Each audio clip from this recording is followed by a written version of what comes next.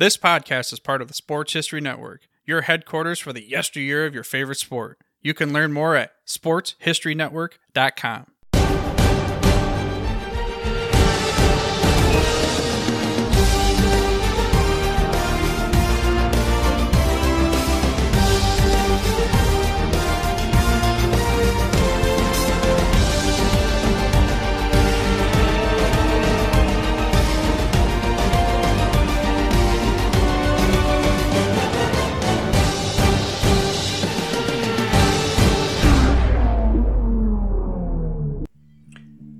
Ladies and gentlemen, football is back. And now as we look over the landscape of college football, a lot has changed, or maybe will change, within the next couple of years. And let's not kid ourselves. It's all about the money. The Pacific 12 Conference, known by some as the Conference of Champions for all intents and purposes, is no more. To put it in clearer and better terms, it has one foot in the grave and another foot on a banana peel. With USC and UCLA, the conference's two flagship schools, joining the Big Ten, it precipitated what we have been seeing as we head into the 2023 college football season. Teams leaving the Pac-12 in droves. The current incarnation of the Pac-12, which is essentially on life support, will be another conference along with the defunct Big 8 and Southwest Conference relegated to the dustbin of history, which is really a shame considering this conference I'm a huge fan of. Hello and welcome to this Return to Football edition of Historically Speaking Sports Podcast here on the Sports History Network.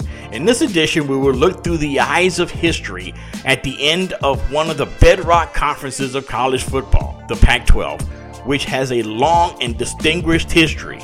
With college football's ever-changing landscape, I thought it would be fitting to look back at the great teams, players, and coaches that made the Pac-12 conference what it was. Later in the podcast, we will send a shout out to a very obscure preseason game in the mid-1990s that both started my team's most successful season in their history, but it was also the moment that I fell in love with this team all over again, and a love affair that has lasted ever since. And, like every episode, we'll do our top 5. This edition, since this is indeed the Return to Football edition, we will continue up we will count down my 5 best NFL rivalries. They are all heated, all of them interesting, all of them fun, and of course historic. All of that and so much more coming up in this edition of the Historically Speaking Sports Podcast, where we put a historical spin on current sports headlines, which is also a member of the Sports History Network. Hey there, football fans. This is Ross, the host of the Pigskin Tales podcast. I just need a few moments of your time to talk about the host of the Pigskin Dispatch podcast, Darren Hayes. He's expanded the Pigpen to search out information on the history of all team sports. It's a quest to find out about the competitors, teams, and places chronicled throughout athletic history through the uniforms and gear the participants used and wore. And he is taking you, the listener, with him on this educational journey to preserve sports history on the Sports Jersey Dispatch, found here on the Sports History Network. His newest podcast, called Jersey Dispatch, is all based on the jerseys that all the greats used to wear. You can find Darren Hayes and the Pigskin Dispatch podcast, as well as Jersey Dispatch, on your favorite podcast provider multiple times each week. So remember that, Darren Hayes, the host of the Pigskin Dispatch and Jersey Dispatch podcasts. It's found right here on the Sports History Network.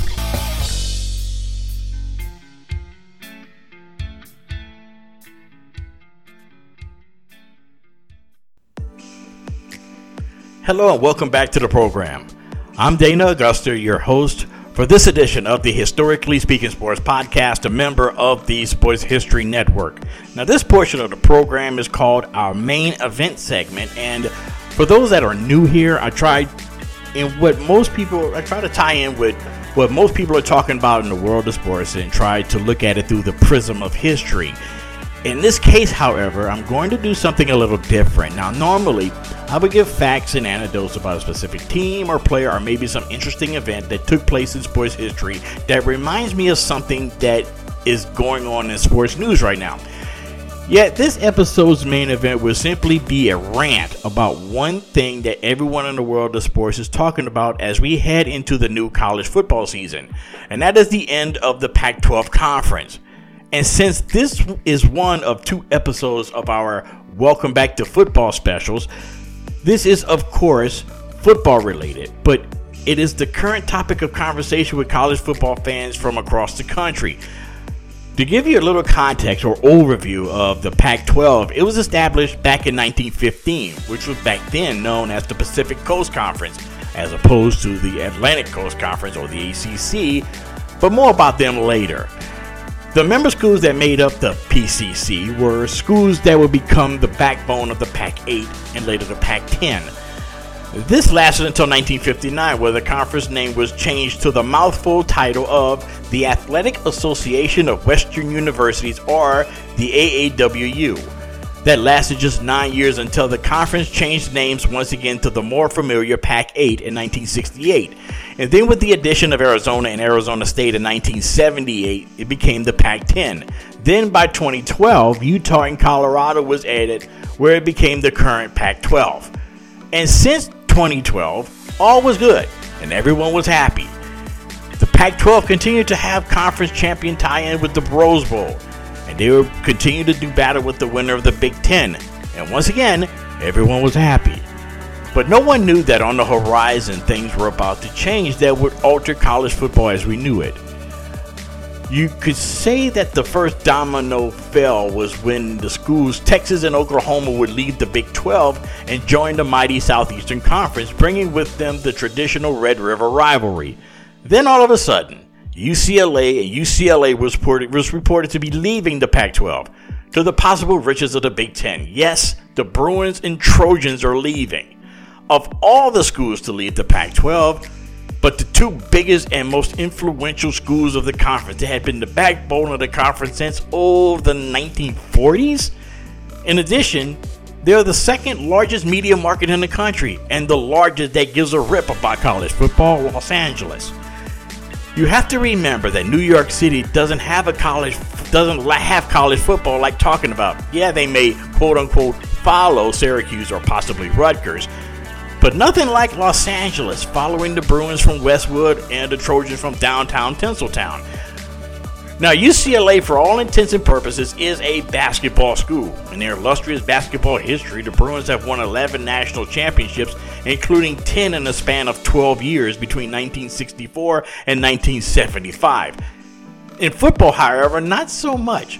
UCLA have won, count them, 1 national championship back in 1954 and only 1 Heisman Trophy winner, which was Gary Beban in 1967. While the Bruins have their place, the Trojans, on the other hand, is a college football blue blood. The men of Troy has the most Heisman Trophy winners, including the reigning Heisman Trophy winner quarterback Caleb Williams. The list of great players and coaches reads like a who's who in the history of college football, such as coaches John McKay and John Robinson and Pete Carroll. Then there are the players: Mike Garrett, O.J. Simpson, Charles White, Marcus Allen, Carson Palmer, Reggie Bush, and Matt Leinart, who all won the Heisman Trophy, and others including Frank Gifford and Ron Yeri, and Clarence Davis, and Sam Cunningham, and Junior Seau, and Keyshawn Johnson, just to name a few. For USC, it was Student Body Right, and the Coliseum with the torch lit, and the famous fight song Fight on USC playing in the background would no longer be part of the Pac-12, as each now would be bolting to the Big Ten. Now, with these 2 schools joining the conference of all conferences, the Big Ten, I'm willing to bet that Bo Schembechler and Woody Hayes and John McKay are all spinning in their graves. Now wait, there's more. Joining the Big Ten along with USC and UCLA is Washington and Oregon. Oregon will be leaving the Pac-10, and they'll be taking with them the Autzen Zoo, the 1,000 uniform combinations that they have, and all that Nike money, and all be part of the Big Ten. And Washington, who's last national championship game in 1991 will be going there too and bringing with them Husky Stadium perched on the banks of Lake Washington, which is the most picturesque backdrop of any stadium in America. The Big Ten, whose name is actually misnomer because now it has 340 teams, was not only the conferences, was not the only conference looking to poach whatever was left of the dead carcass of the Pac-12. The Big 12 was looking to get what was left. In the process, they welcomed back the University of Colorado with their live buffalo and the cowboy hat-wearing coach Deion Sanders. Deion Sanders coaching the University of Colorado? That still seems weird to me. But despite Colorado's stay in the Pac-12, which was brief, they returned to the Big 12, where I feel where they really truly belong. Another team whose stay in the Pac-12 was brief was the University of Utah, who are the defending Pac-12 champions and who, along with Colorado, joined the conference in 2012. The Utes spent most of their history in the Western Athletic Conference and had a cup of tea in the Mountain West before joining the Pac-12. The other two teams that are looking to move to the Big 12, Arizona and Arizona State. Now, Arizona State for the longest time was dubbed the wide receiver university, with the likes of John Jefferson, Jerry Smith, and Charlie Taylor, just to name a few. Yet, when you think of the Sun Devils, three names come to mind. First, Frank Kush, who won 176 games for the Sun Devils, which included 6 bowl victories, including the 1970 Peach Bowl in Atlanta and the 1975 Fiesta Bowl, which capped 2 undefeated seasons in Tempe. The second is quarterback Jake Plummer. Known as Jake the Snake, he led the Sun Devils to their most recent Rose Bowl appearance in 1997, where the Sun Devils had an undefeated season, yet were denied by Ohio State in a 20-17 thriller in Pasadena. That year, Plummer finished third in the Heisman balloting behind Danny Werfel of Florida and Troy Davis of Iowa State. Last and definitely not least was their best known and maybe their most important player in the history of the program, and that was safety Pat Tillman, whose stellar career with the Sun Devils made him a fan favorite in Tempe, which was a springboard to the National Football League. Yet, he will be forever remembered as a hero for not what he did on the football field, but the sacrifice that he made for the country that he loved. Moving on from the Sun Devils to their in-state rival, the University of Arizona. Now, we all know that the Wildcats are first and foremost a basketball school, yet the football program had its moments of greatness, which was in the mid to late 1990s. When the University of Arizona fielded a defense that ranks one of the greatest in the history of the Pac-12. Led by Coach Dick Tomei and All-American linebacker Teddy Bruschi, Arizona's Desert Swarm defense was the focal point of the Wildcats' best era of football since joining the Pac-10 in 1979. But despite their success, the Wildcats, since joining the Pac-12 in 79, is the only school to have never reached the Rose Bowl. And now, despite all the national championships, the Heisman winners, all the All-Americans, and the Hall of Fame coaches, the Pac-12, unfortunately, is no more. As things continue to be as fluid as it is, and after all, we are indeed talking about college football, and things are always subject to change, there are only 4 teams remaining from the original Pac-12. 2 of them are bitter rivals from the Bay Area, California and Stanford, and the other 2, Washington State and Oregon State. First, let's talk about Cal Stanford. As things are progressing, there was some talk actually that these 2 Bay Area rivals were going to end up in another major conference not named the Big 12 or the Big 10. Would it be the Mountain West? Nah. Would they go independent? Don't think so. What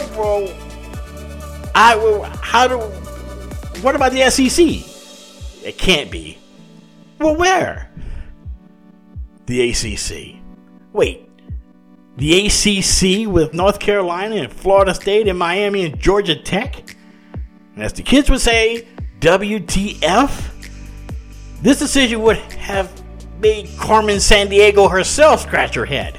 Geographically, makes no sense. But whenever did college football make any sense? I'll wait. But relax, the ACC had quote-unquote an exploratory meeting and it came to its senses. So For the time being, Cal and Stanford are staying in the decaying Pac-12. For now. Meanwhile, the other two schools, Oregon State and Washington State, which are in two of the Pac-12 smaller cities, Corvallis, Oregon, and Pullman, Washington, respectively, are basically all dressed up with nowhere to go, feeling like the proverbial odd schools out. Now, looking at the big picture, the Pac-12, a conference that I love since I began watching college football in the early 1980s, are slowly joining such conferences such as the Big 8 and the Southwest Conference that no longer exist, but only in the memory. During my childhood, I could even into early adulthood, when you thought of the Big 8 and the Southwest Conference, the first image that you would have would simply be the option play.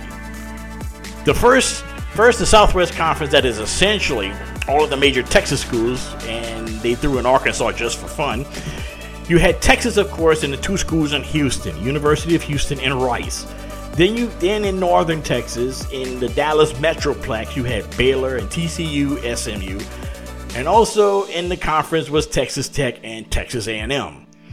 Now, to me, as a sports historian, when you think of the Southwest Conference, first thing I think of would be all the major recruiting violations teams in this conference dealt with in the 80s and 90s, including the most famous one, when Southern Methodist University was hit with the death penalty when NCAA demanded the school discontinue its program temporarily.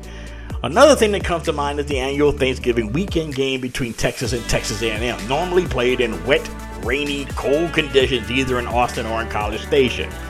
And speaking of Thanksgiving, whenever I think of Thanksgiving college football games, the top of the list would be the 1971 Thanksgiving Day game between Oklahoma and Nebraska, which was to the Big 8 Conference what Auburn and Alabama is to the SEC. That game was dubbed the game of the century, in which college football, which it has always confused me.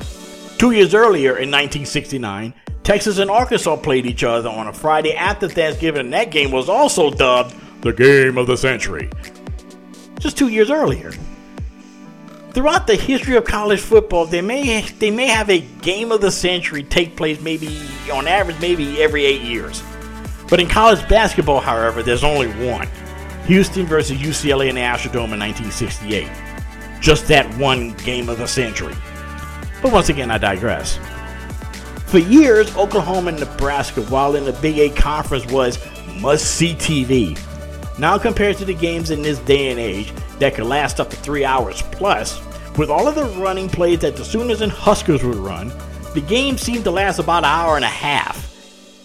Later, the key rivalry in that conference, the Big 8 I'm talking about, is Nebraska and Colorado, and their two coaches, Coach Tom Osborne and Bill McCartney.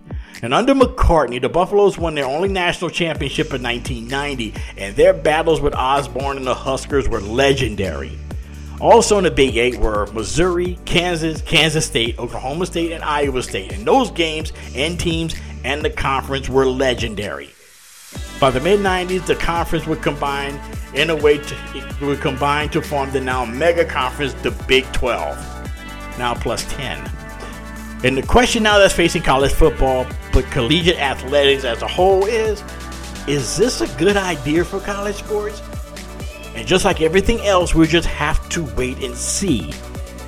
Now, as for the Pac-12, my favorite conference to watch, is going to get some getting used to, and that's something that I will have to accept as time goes on. But damn it, I'm going to miss it.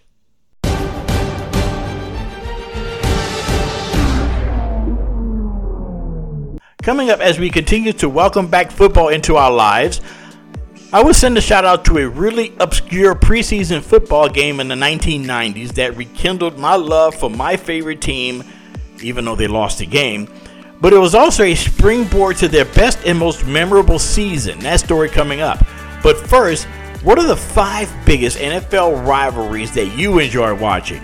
I will give you my list. Some are traditional, others are underground, but all have what a rivalry needs: hatred, angst, and passion, and not just between the teams, but between the cities and the fans as well. This is the Historically Speaking Sports Podcast, a member of the Sports History Network. We here at the Sports History Network are thrilled to work with our sponsors and partners. With their support, we are able to produce great content for you. The other cool thing is, most of our sponsors and partners offer discounts to pass along to our fans. So if you go to the website today, you'll find Row 1, Royal Retros, Play Classic, Thrive Fantasy, and Mega Seats. With Row 1, you can save up to 15% in the gallery with the code SHN. The Row 1 gallery includes over 5,200 reproduced sports history prints on a variety of sizes, including wood, metal, canvas, acrylic, or poster paper. The Row 1 shop has thousands more unique items with retro and historical designs dating back to 1876, including t-shirts, long-sleeve shirts, phone cases, mugs, blankets, pillows, towels, as well as shower curtains. Royal Retros is the king of throwbacks. They've got jerseys, shirts, hats, collectibles, and more from the defunct leagues and the teams in those leagues. Play Classic has your sports simulation board games. Just use the code SHN to save 10% off your first order. Thrive Fantasy is a daily fantasy sports and esports app for player props.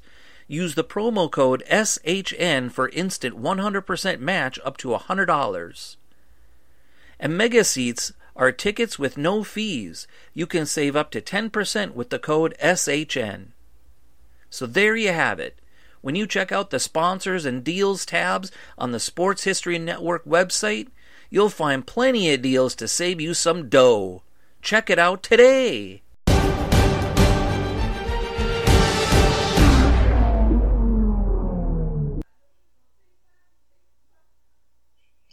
Hello and welcome back to the program. You are tuned in to the Historically Speaking Sports Podcast, a member of the Sports History Network. This is our special Welcome Back to Football edition of the podcast, which is the first of two specials that we will be celebrating the return to football to the forefront of the sports conversation, and for us, sports history. So before we get back to the show, here's a quick word from one of our sponsors here at the Sports History Network, and that is Home Field Apparel. Do you feel that summer heat out there? I certainly do. And it's not just the sun. It's actually the thrill of the upcoming college football season turning up the heat wherever you are. So get ready for the season and dive into the history books with Home Field Apparel, the premium collegiate apparel brand from Indianapolis. Home Field crafts incredibly comfortable gear designed with iconic vintage nods to over 150 colleges. A veritable library of history right there on your chest. So Home Field is the Indiana Jones of collegiate apparel, uncovering hidden gems from school archives, unique mascots, logos, and even unforgettable moments frozen in time. Visit homefieldapparel.com and shop the archives. Home Field Apparel, where comfort, nostalgia, and the spirit of college football history unite. Again, that's homefieldapparel.com. And now in this episode's top 5, we will quickly count down the 5 best NFL all-time rivalries. Well, at least in my opinion, the 5 best and most heated rivalries around the National Football League. Now, these rivalries are heated, historic, and full of anger, rage, and hate. And it's not only just between the teams, but also the rancors between the organizations and the cities. Now, when you have a rivalry that trickles down to the civic level, well, let's just say you have something special. At least in the rivalry department, that is. Now, the NFL is filled with so many rivalries that are geographic in nature, such as the Rams versus the 49ers, the Packers versus Vikings. Also, there are some where they're involved in a number of big games through the years. They had championships on the line, such as the Colts versus Patriots or the Cowboys versus the Steelers. Then there are the ones that are not only divisional bragging rights that are at stake, but the way the fan bases look at the other as enemies, such as the Jets and the Dolphins or the Giants and Niners. These rivalries have not only stood the test of time, but they also have become must-see games wherever they come around on the schedule. So, without further ado, here are my top 5 NFL rivalries. Number 5, the entire NFC East. Now, in the case of the NFC East, The four combatants, the Dallas Cowboys, the Washington Commanders, the New York Giants, and the Philadelphia Eagles, have been in the same division since maybe the days of the Ottoman Empire. But beginning in the early 1980s to the present day, the NFC East has been by and large the premier division in all of the NFL. And there was a time when whoever won that division both had home field advantage and an inside track to the Super Bowl. Case in point, presently the NFC East hasn't had a repeat champion in 20 years. In addition to that, this division, top to bottom, have more Super Bowl championships, 13, than any other division. The names in that division are synonymous with these collection of teams, and they also are a veritable who's who in NFL history. For the Cowboys, there's the man in the hat, Tom Landry. You also have Bob Lilly and Roger Staubach and Troy Aikman, Emmitt Smith, and Michael Irvin, just to name some. Over in the Big Apple, the names of Parcells and Sims and Taylor and Strahan and Eli Manning were the leaders of the Big Blue in their most recent, quote-unquote, glory days since being in the swamps of Jersey. See what I did there? In the city of brotherly love, there was Coach Dick Vermeil and Harold Carmichael and Ron Jaworski. And then there was Reggie White and Jerome Brown and, of course, the vet. That the vet itself is a character. And finally, in the nation's capital, it begins and ends with Coach Joe Gibbs and the Hogs and Riggins and the Fun Bunch. And then there was Theismann and the Over the Hill Gang. The NFC East, or maybe we should call them the NFC Beast. Number 4, Steelers versus Browns. Clocking in at the 4th spot is the Browns and the Steelers. That rivalry, which is one of the most physical and heated rivalries that has been around since the early 1950s, but it also is the most unusual from this respect. Throughout the history of this rivalry, and it has been rare, I mean extremely rare, that both teams were really good at the same time. Or conversely, both teams had been equally as bad at the same time. If you really go back and think about it, the Browns were a perennial power in the NFL from the 1950s to the early 1970s, while the Steelers were, to put it lightly, struggling. Things, of course, turned in the 1970s with the Steelers winning 4 Super Bowls in the decade, while the Browns sat and watched Lake Erie burn. After the Browns had their moments in the 80s, mostly postseason heartache, the Steelers were alright, using a smug emoji. Then the rivalry went on hiatus when the original Browns bolted to Baltimore, and when the new Browns came on the scene in 1999, the rivalry between the Steelers since then is reminiscent of the rivalry between a hammer and a nail. But both teams, through and through, are products of their environment. Both come from cities that love football and are both gritty and blue collar. The Steelers have Myron Cope's terrible towel, while the Browns have the infamous dog pound. Along with these two staples of NFL history are the names of great players that were integral parts of this rivalry. First, there was coaches Paul Brown and Blanton Collier and Sam Retigliano and Marty Schottenheimer, and players like Otto Graham and Marion Motley and Frank Ryan, and of course the late great Jim Brown. Now, you know we had to mention Jim Brown at least once in these football specials. Meanwhile, with the Steelers, it all began at the top with the Chief, Art Rooney. Then coaches Chuck Noll, then Bill Cowher, to current coach Mike Tomlin. Then there are all the Hall of Famers, Bradshaw and Harris, and Mean Joe Green, and Jack Ham, and Jack Lambert, and my fellow Southern University alumnus Mel Blount. Even though this rivalry isn't the premier rivalry it once was, it's still one of my favorites. Number 3, Saints versus Falcons. This rivalry right here for the longest time was the NFL's underground rivalry, meaning it was very heated since the beginning, but was somewhat a secret for the longest time. I personally have a unique perspective of this rivalry, considering I was born and raised in South Louisiana, the heart of Saints country, yet I live in the suburbs of Atlanta, so for the entirety of my life, I see this rivalry from both perspectives. Of all the rivalries in the NFL, this is the one, and the only one for that matter, that has a collegiate feel to it. After all, the Saints and Falcons are the oldest teams in the NFL located in the Deep South, where football is looked upon as a secular religion.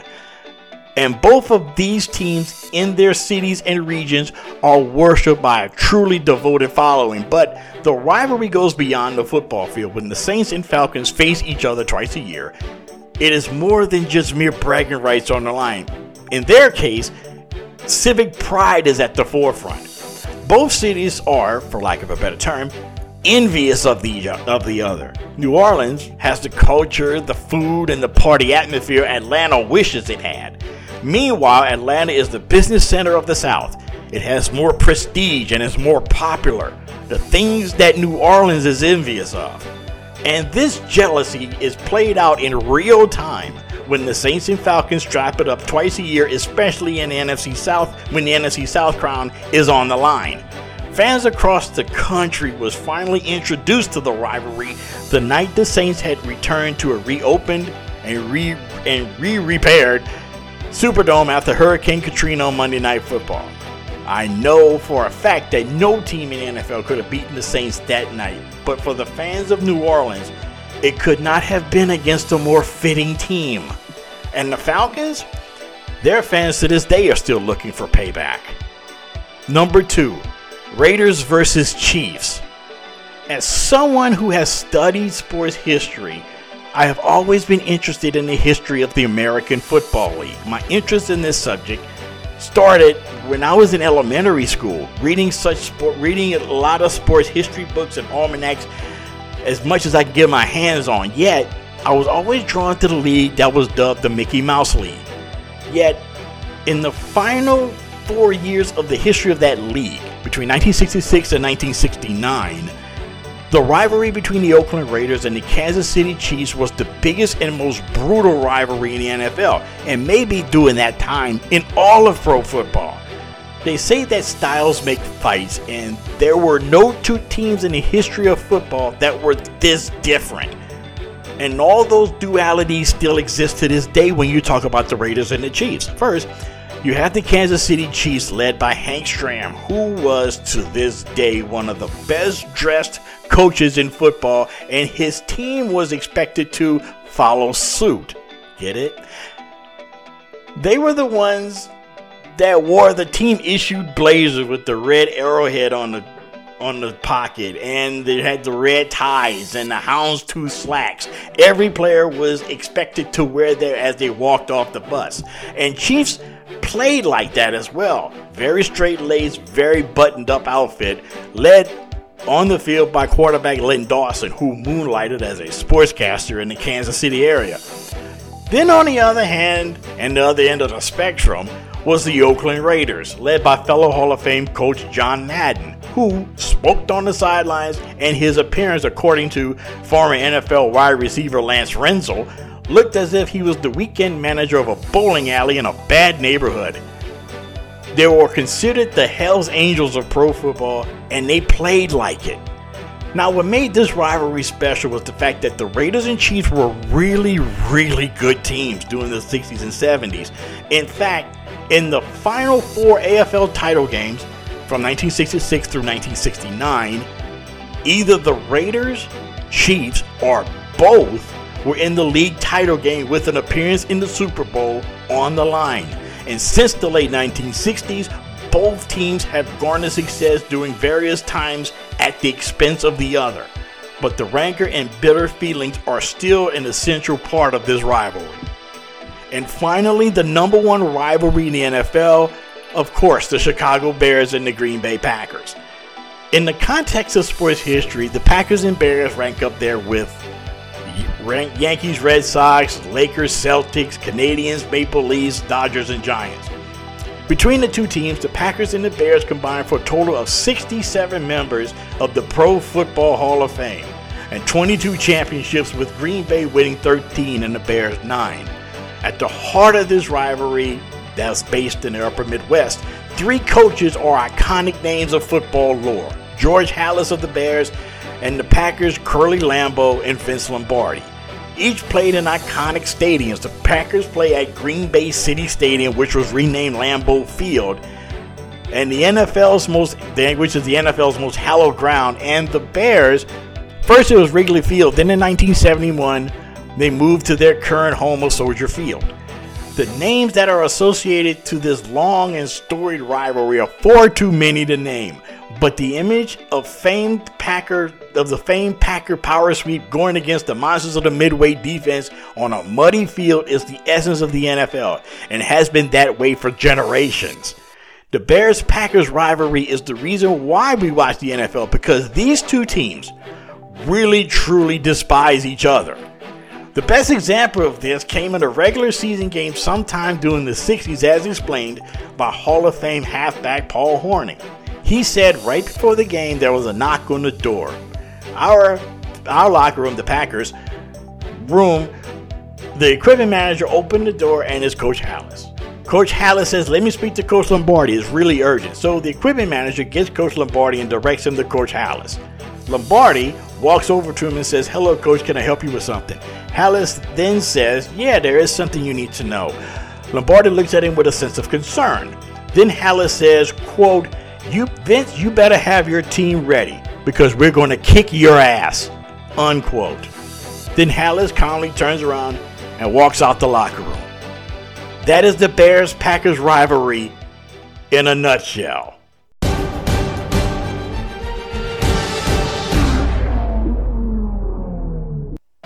And those are the top 5 best rivalries in the NFL. And coming up next, we will send a shout out to actually a preseason game that took place on the date of July 30th, 1994. So why are we sending out a shout out to a preseason game? Well, this was the day that even though they lost the game, this was the day that the most successful season in the history of my football team officially began. But it was the day that I fell in love with this team all over again. And it had to do with what they were wearing than any player or set of plays during that game. That is coming up after the break. Just a reminder, you are listening to the Historically Speaking Sports Podcast, a proud member of the Sports History Network. At the Sports History Network, we're all about the sports yesteryear, and so we're pleased to introduce you to Row 1, an online memorabilia gallery and shop that brings sports history to life. The Row 1 gallery features over 5,200 gorgeously reproduced prints of team posters, game program covers, game tickets, and advertisements in baseball, pro and college football, pro and college basketball, and more. Any gallery item may be printed in a variety of sizes on wood, metal, canvas, acrylic, or poster paper. It's your choice. In the Row 1 shop, you can pick from thousands of unique items that feature retro and historical backgrounds dating back to 1876. We have everything from clothing to phone cases to mugs, even shower curtains. Go to sportshistorynetwork.com/row1 for access to the full Row 1 catalog. When you buy from the gallery today, you can instantly save 15% on your purchase. All you have to do is enter the code SHN15 and your discount will be applied. That's SHN15. That's it. Simple. Save 15% off all your prints in the Row 1 gallery. Just go to sportshistorynetwork.com/row1. And don't forget to check out all the podcasts on the Sports History Network. Soundtrack provided by Kevin MacLeod of filmmusic.io.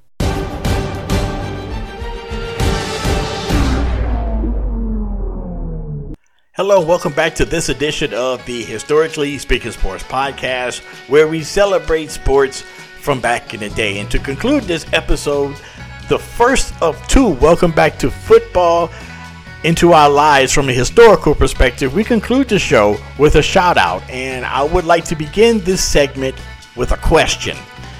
How many preseason games do you remember your team playing? Or is there a favorite moment from a past preseason game? Now, I'm willing to bet that some of you really can come up with a memorable moment from a preseason game, if you even watch them. I, for one, am a rare exception, and in my case, this is when I fell in love with my LA Chargers all over again. Back then it was the San Diego Chargers. The date was July 30th, 1994. And to be honest, I didn't even know there was a preseason game on that afternoon.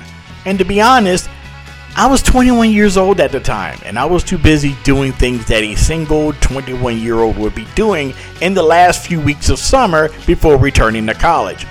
On this particular Saturday afternoon, I was home, and my mom had asked me to go pick up my sister Keisha from one of her friend's house where she spent the night before as part of a sleepover. So I was heading to pick up my sister, and I was trying to figure out what I was going to do for the rest of that day. And for those that are listening that grew up in the days before cell phones, back then you really had to be inventive. As I got to my sister's friend Dina's house, her brother Sean had answered the door. Sean and I were friendly, and we had went to the same high school, but he had graduated a couple years before I did, but we did know each other. And as my sister was getting her things, I noticed on their television was a coin toss of a football game, and just by glancing at it, I didn't immediately recognize the team, so I asked Sean who was playing.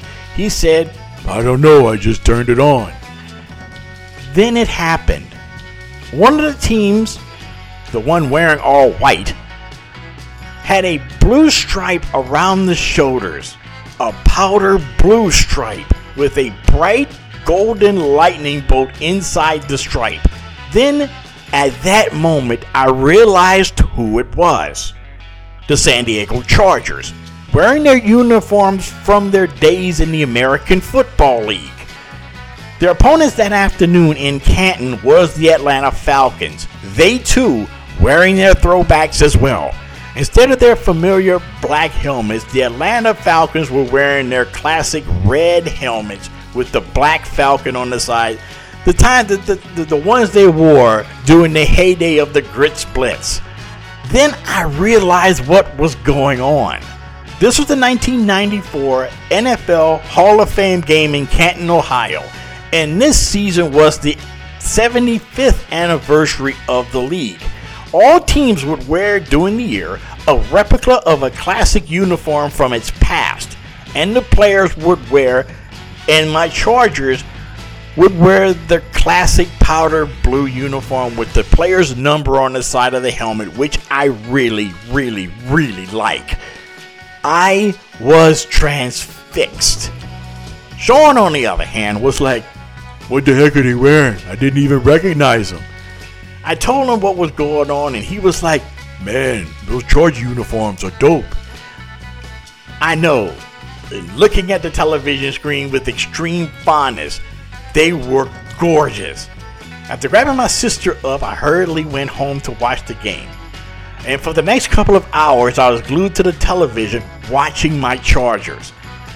In that time, I had lost my feeling for the Chargers because they had several bad seasons with bad coaches and bad quarterbacks. How many people remember the likes of Billy Joe Tolliver and John Freese and Mark Vlasic? Yeah, I know. I sort of left the Chargers as a fan because, let's face it, they sucked. But this Saturday afternoon in 1994, I fell in love with them all over again and have been with them ever since. Even though they lost the game, I have absolutely no idea what the score was, and actually, it didn't matter. Heck, it was preseason. A quick postscript though, that season the Chargers, led by Bobby Ross as coach and quarterback Stan Humphries, got past the Miami Dolphins and the Pittsburgh Steelers in the postseason to reach their first and to this date only Super Bowl, where they of course were trounced by the San Francisco 49ers on that bitter night in Super Bowl 29. But my love for the guys in the lightning bolts have never wavered, even when we did have Ryan Leaf.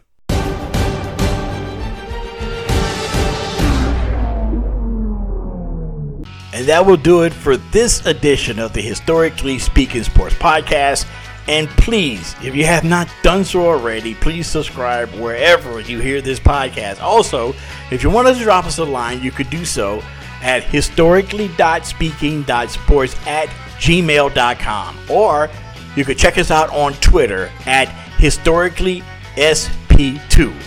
And remember, don't keep this great podcast a secret. Tell your family, tell your friends, tell your neighbor, hell, tell a passerby on the street if you think they like sports history. And this episode comes to you from the Bill King Memorial Studios in the sports wing of TM4 Enterprises, located in the scenic suburban Atlanta in the shadow of Stone Mountain. And until next time, stay cool and stay blessed.